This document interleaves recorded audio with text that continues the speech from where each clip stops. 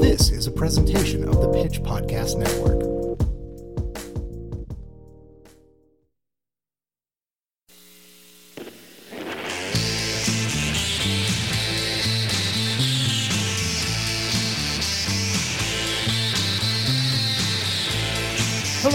Hello, and welcome to Streetwise, the podcast extension of the Pitch in Kansas City. I am your host and the editor-in-chief of the Pitch, Mr. Brock Wilbur. How are you guys doing out there? I am having a wonderful time, minus the heat. As a large 6'7" man, I am relearning how to sweat at a new level. Last weekend, as aforementioned on this show, took our dog to St. Louis to see Shakespeare in the Park, then came back here on Saturday and went to a concert at Lemonade Park outdoors, and then Sunday afternoon went to our first women's KC soccer match. So 3 days in a row of direct sunlight after not really being outdoors for like a year, back when the air was poisoned. So I have relearned what a sunburn looks like. Fascinated by it. Fascinated to be cold at night and not enjoy the air touching my skin. I look good though. The sunburn has visually moved on. The sensation has not. This has been an interesting week for me to fixate, and that is, I suppose, the point of all of this.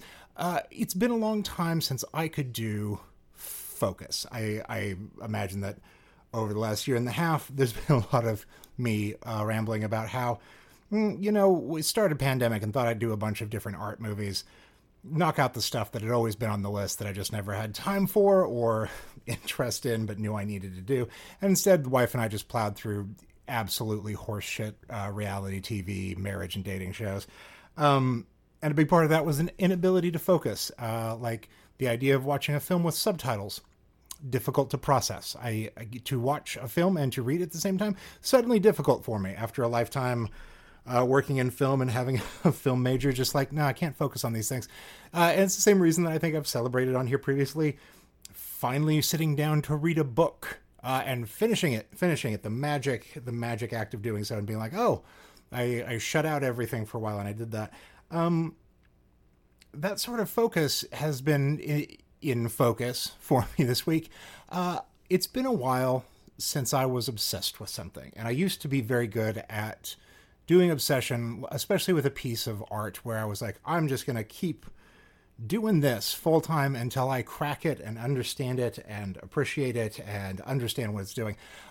And for the first time in a long time, I've done that by listening to almost nothing but the new St. Vincent album on repeat. Because when I first heard it, I was like, I think I hate this. This has nothing to do with the St. Vincent that I know. This is a big shift. In my head, I was like, don't say anything out loud about it because you're probably wrong. This is probably like when Radiohead released Kid A and you were like, I think this is awful. And now you realize that that's one of the most important albums ever made, et cetera, et cetera. So I just keep listening to the St. Vincent album. And at some point I realized that the person that I loved because of the incredible riffs her song has, her new album had no riffs, and maybe that was a deliberate choice. And then I realized that this was supposed to be a dedication to the grimy New York of the early 70s. And it's like a Steely Dan album meets a Lou Reed album with some Fleetwood Mac dabbling in there, even though they're not particularly a New York group. But like I had to be like, oh, okay. It's a completely different thing, and to crack it and to find a way to appreciate it. And now it's easily my favorite record of the year. But I definitely would not have gotten there if I treated it like everything else that I've treated in the last 2 years, which is like, oh, a new thing? There, I finished it, on to something else. Please just keep giving me some sort of stimulus. Any sort of stimulation of like, okay, I'll do whatever. I'll watch any shit movie. I'll watch any terrible TV show. Just keep throwing them at my eyeballs. And to sit down and actually sit in a piece of art was interesting. In the same way that, like, I got to be at that concert on Saturday night and see bands that were out there playing shows for the first time in more than a year. And all of them sort of pre-apologized for like, hey, we haven't done this in a while. We haven't done a live show. And I've been dabbling in music with some friends. And a thing that I've realized that as part of this new goldfish brain that I have is that memorizing things. Not really there. Like learning a song and remembering the chords without having a cheat sheet. Like it's been so very long since I've done so. More so than just the pandemic. A couple years since I really had to sit down and like work with other musicians. And I'm like, oh, I'm just enthused by the fact that you can put this all together and no one has their iPhone out in front of them with a little guide on what the next note is going to be. And so I'm trying to do more of that right now. I'm in my basement. I just pulled up the music for 4 different songs in a row, sat here, and because I've played so little guitar, of course I immediately have blisters on my fingers from 4 songs. Not the best. We're going to have to work at that, just like everything else from aerobic activity on down the list. Anyway, we have a great show today. Right now, as per always, it's Nick's Music Corner. Hello, I'm Nick Spacek, music editor for The Pitch, here with this week's local music recommendation. We featured a few things from musician Liam Kazar over the last year, thanks to the fact that Kazar, who splits his time between his Chicago hometown and Kansas City, makes music that's beautiful, charming, and wraps you in a wash of twang and melody. His debut album, Due North, is out on August 6th via Mare Records, Kevin Morby's imprint on Woodsist. The recently released single, Frank Bacon, marks the first new song we've heard, following last year's Shoes Too Tight and On a Spanish Dune, and it's the sound of spring exploding into warm, hazy summer. As if all of that wasn't enough, Kazar has been running a pop-up restaurant, Ishfahan, in which he makes food that honors his Armenian heritage and his family's journey to the United States from Iran, Syria, and Lebanon. That pop-up comes to Kansas City on Thursday, June 17th, and benefits Canby's Markets, who combat inequality and food insecurity by providing access to fresh, healthy foods in the areas of Kansas City designated by the USDA as a food desert. More details are at eatishfahan.com/popups, so you can order some bagali polo, that crispy rice with fava beans and dill that I'm looking at a picture of and am now very, very hungry. You can pre-order Liam Kazar's Due North at liamkazar.bandcamp.com. Here's Frank Bacon.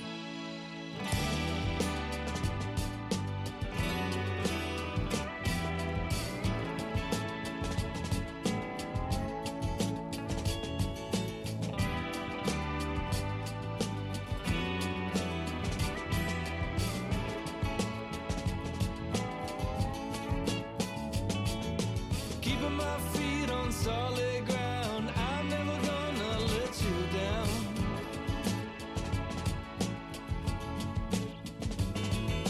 What's he gonna say now? What's that mean? How many times are you gonna change your dreams? 'Cause you're holding out for more to even out the score, moving over your shoulder. I hope I get to stay around. I'm never gonna let you down.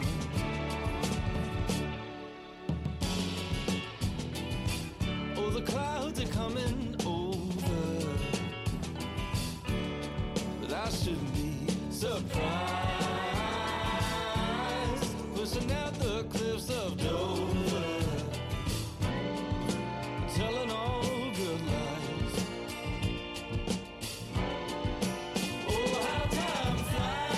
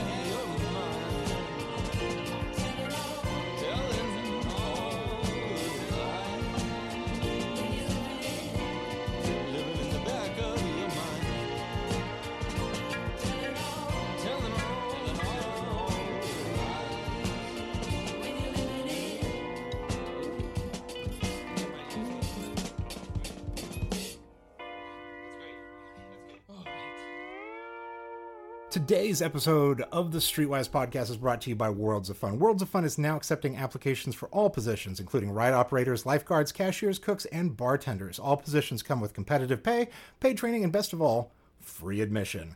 Leadership positions are available. Working at Worlds of Fun means that you will receive worlds of friends, worlds of flexibility, and worlds of experience. Literally, it is worlds of fun, as aforementioned, by it being the titular character in this story. Get a head start now on your Worlds of Opportunity. Apply at worldsoffun.jobs or text FUN to 97211. That's worldsoffun.jobs or text FUN to 97211.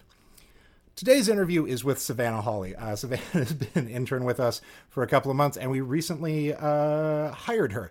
She is the new associate digital editor at The Pitch. Will be working side by side with me. Didn't burn out or refuse to come back to work after a short period of months working with me, which I think bodes well. And so here is an interview that I sprung on her in the middle of the workday under the auspice that I needed her to log in and help me with a technical issue. Here is the surprise interview with the latest member of the Pitch family, Savannah Hawley. Savannah, welcome to the Streetwise podcast. Would you introduce yourself to the audience? Hi, I'm Savannah Hawley. I'm the associate digital editor for The Pitch. What is it like to work in the liberal media and be related to Josh Hawley? Those are all lies. I'm not related to Josh Hawley. It's great to work in the liberal slanderous media. I was going to say, working in the liberal media was not a lie. Like, the whole thing was not. No, just half a lie. You are the most recent employee hire here at The Pitch. What did you do before, and what do you do now? So at The Pitch beforehand, I was an editorial intern. And before that, I was plodding my way through college and working on our school paper there and doing other various jobs. And now I sort of just am a mix between editorial and digital at The Pitch. I do a lot of editing, a lot of newsletter and social work, social media work, I guess. Is it cool to be one of those rare people that goes from the internship to employment, that thing that people are always promising but never follow through on?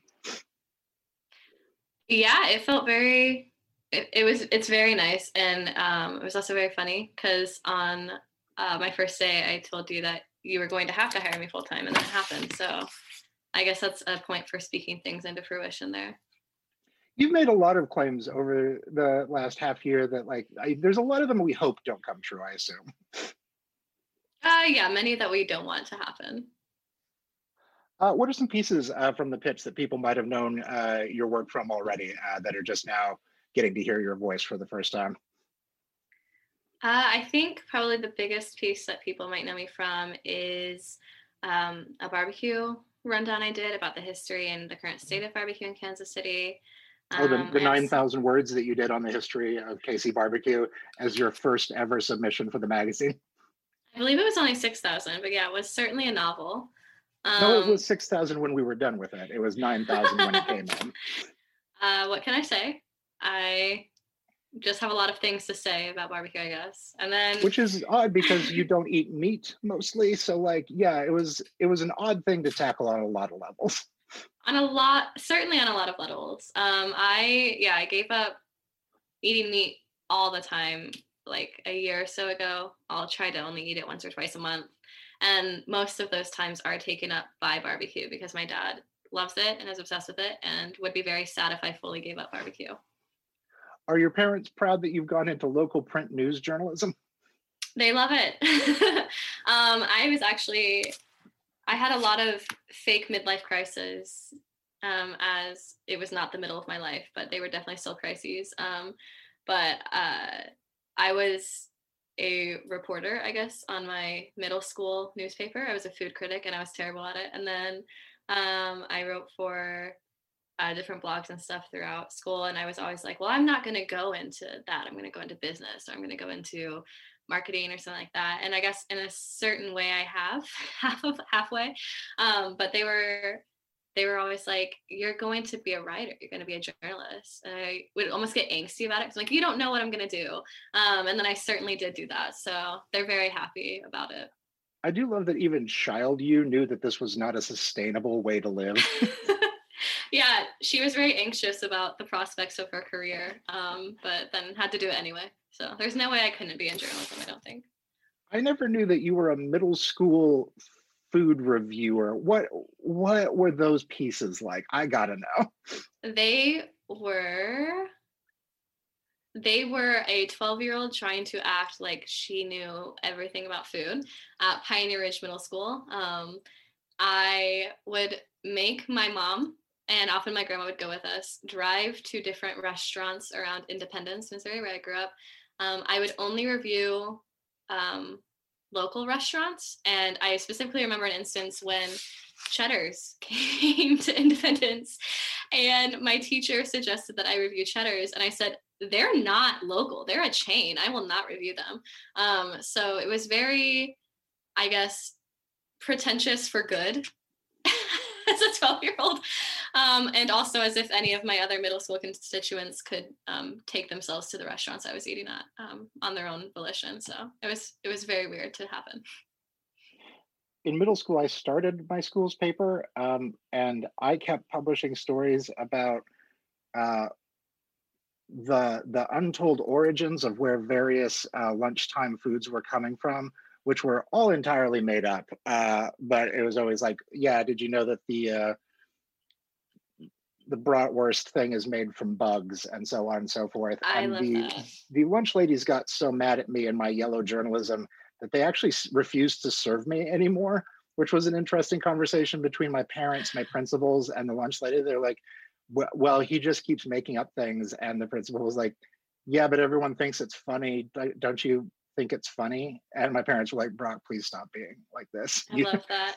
In a very non-funny way, I did the same thing. We had a research paper in middle school that the best one my teacher would pick and send it to the school board and the principal, and it would be like published in our school district newsletter for the month. And I did an expose on how unhealthy school lunches were, and how expired like the fruit and the milk were, and how if this was people's only source of food, it should be a better source of food. And then I didn't get picked, surprisingly. And my teacher said, I can't give this to the school board, but it was a very good paper. So in a very different way, I did the same thing about school lunches. Yeah, but yours was actual journalism, so kudos on you. I guess perhaps I was just very mad about school lunches, I guess, as a middle schooler.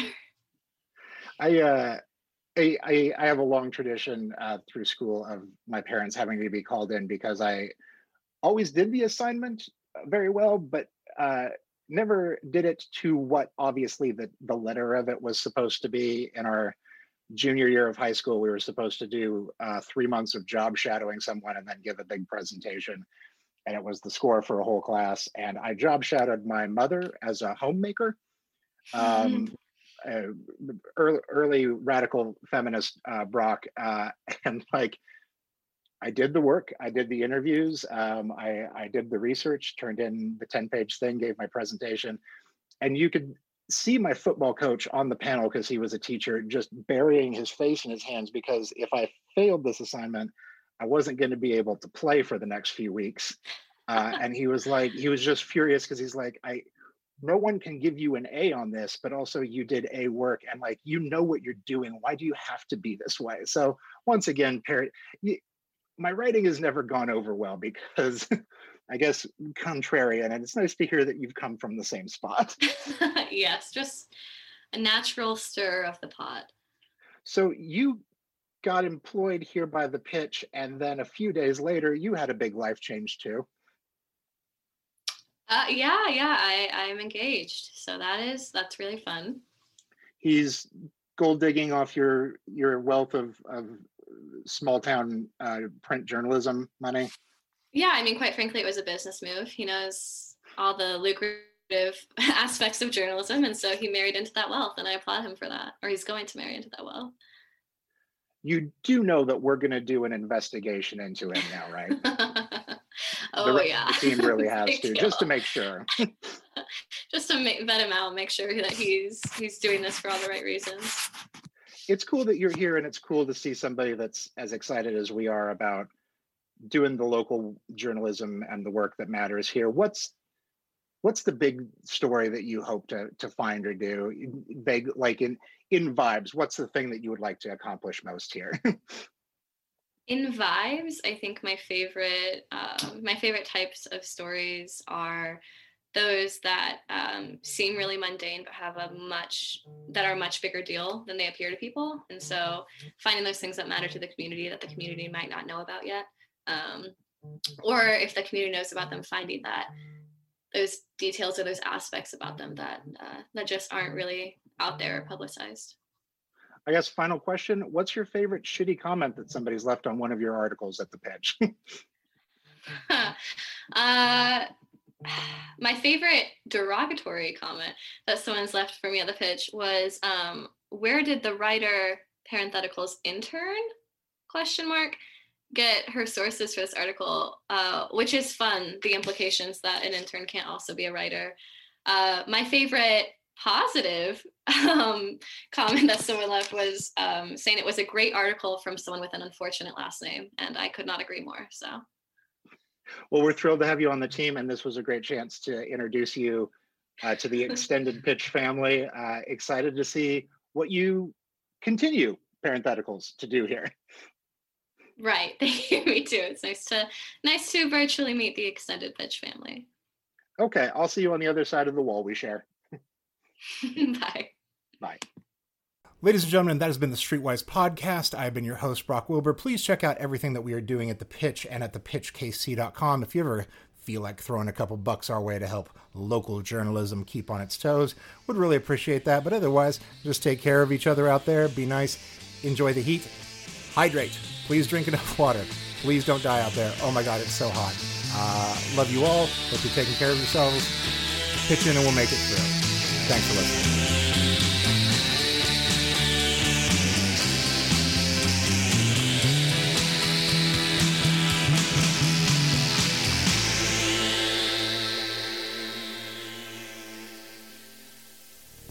This was a production of the Pitch Podcast Network. The Pitch is Kansas City's independent source for news and culture. Check out thepitchkc.com to see more podcasts from us, including information for how to subscribe to The Pitch or become a sustaining member. Story ideas or feedback? Write to tips@thepitchkc.com. Pitch in and we'll make it through.